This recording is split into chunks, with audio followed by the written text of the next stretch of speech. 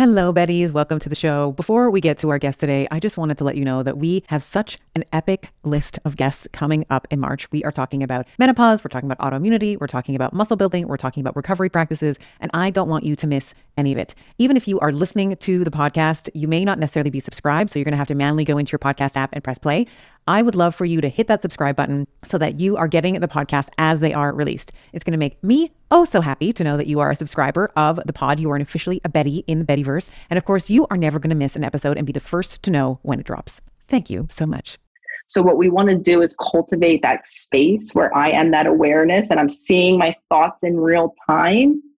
And then over time, creating a choice in what I do differently, because we don't get to just shut those off. We have to learn how to expand that conscious practice so that when I'm hearing that I'm, unworthy, or that, my partner not calling me right now means I'm unworthy, I can maybe now give myself a new choice. Welcome to Betty Bites, a decidedly delicious, short and sweet mind snack for your brain to chew on. I've gone back into the Betty library and pulled out my favorite Betty sound bites, a recipe, you might say. It's bits of wisdom, sprinkles of knowledge, and a dash of dry humor for you to do and be better. I am a huge fan of the BioOptimizer's Magnesium Breakthrough.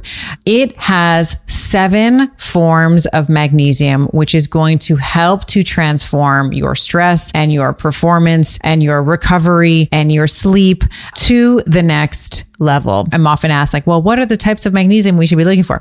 So there's magnesium chelate and citrate and bisglycinate and malate, sucrosomial, taurate, and orotate. They have various effects on the body. Bisglycinate, probably the most bioavailable and most absorbable. Malate, it's found naturally in fruits, helps with migraines, chronic pain, has been shown to help improve depression. Magnesium citrate helps with arterial stiffness, it helps with maintaining a healthy weight. Magnesium chelate's important for muscle building, recovery, and health. The list goes on and on. You're basically getting them all in one supplement. Each supplement itself is 500 milligrams of magnesium, which I feel is such a great dosage as a great baseline for most women. I have found a beautiful medium of actually cycling my magnesium. So I actually will take 1 or 2 of these. So I'm either getting 500 milligrams or up to a gram of magnesium, depending on where I am in my cycle. So head on over to biooptimizers.com/better and use code BETTER for 10% off of any order, but make sure that the Magnesium Breakthrough is in your cart. Don't be fooled by the frigid temperatures. Keeping hydrated in the wintertime is super important. In colder temperatures, we sweat more due to a higher metabolic demand of trying to maintain a core body temperature. We lose more fluids and electrolytes through our urine. We lose more water through respiration and just general breathing. And our skin dries out in the wintertime as well. We are a ski family, and over this winter, we have been using Elementi's chocolate medley. The chocolate chai is absolutely incredible with some boiling water, a splash of milk, and my kids love the chocolate mint with some hot water.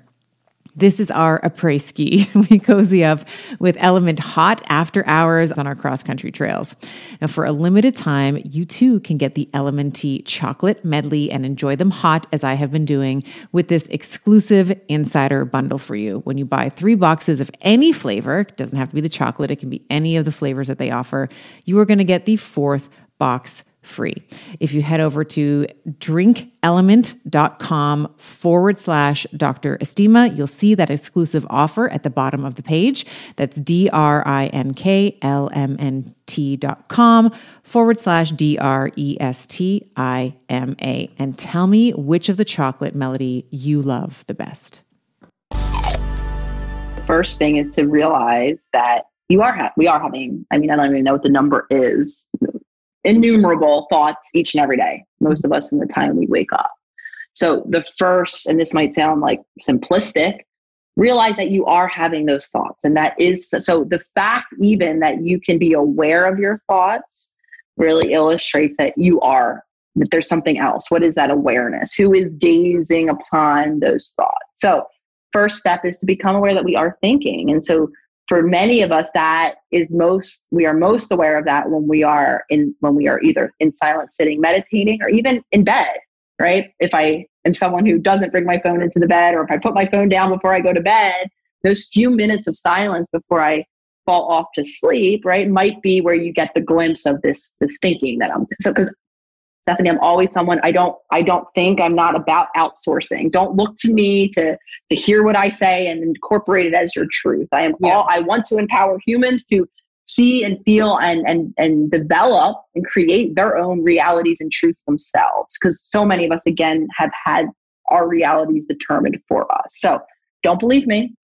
Go see, go experience your own thoughts. I'm here to suggest that you do so under the assumption that if you're like most other humans, they're there all day long. So first we want to tune into the fact that thoughts are happening, and then to question, if I can see these, quote unquote, hear these, whatever the language is that resonates, that is how we can become more connected to that separation. That doesn't mean though that we are I call it the light switch, where I get to just say, oh, okay, I get this now and I'm different from my thoughts. So I've now changed my relationship with them. Absolutely not. All the type A's are listening. You can't just light switch. It's a practice to do that consistently, because it becomes increasingly more difficult. I've been looking for every elixir since my family taught me to. We love get fixed quick schemes, as I call them in my family. So if anyone was finding a magic elixir, or what I call it, my utopian hammock in the sky, where I'm just done healing, I will let everyone know. I am incredibly bullish on sauna as a therapy for recovery, heart health, and overall aging well. I personally decided on an infrared sauna from Sunlighten because of the range of far wavelengths and near infrared wavelengths that it offers.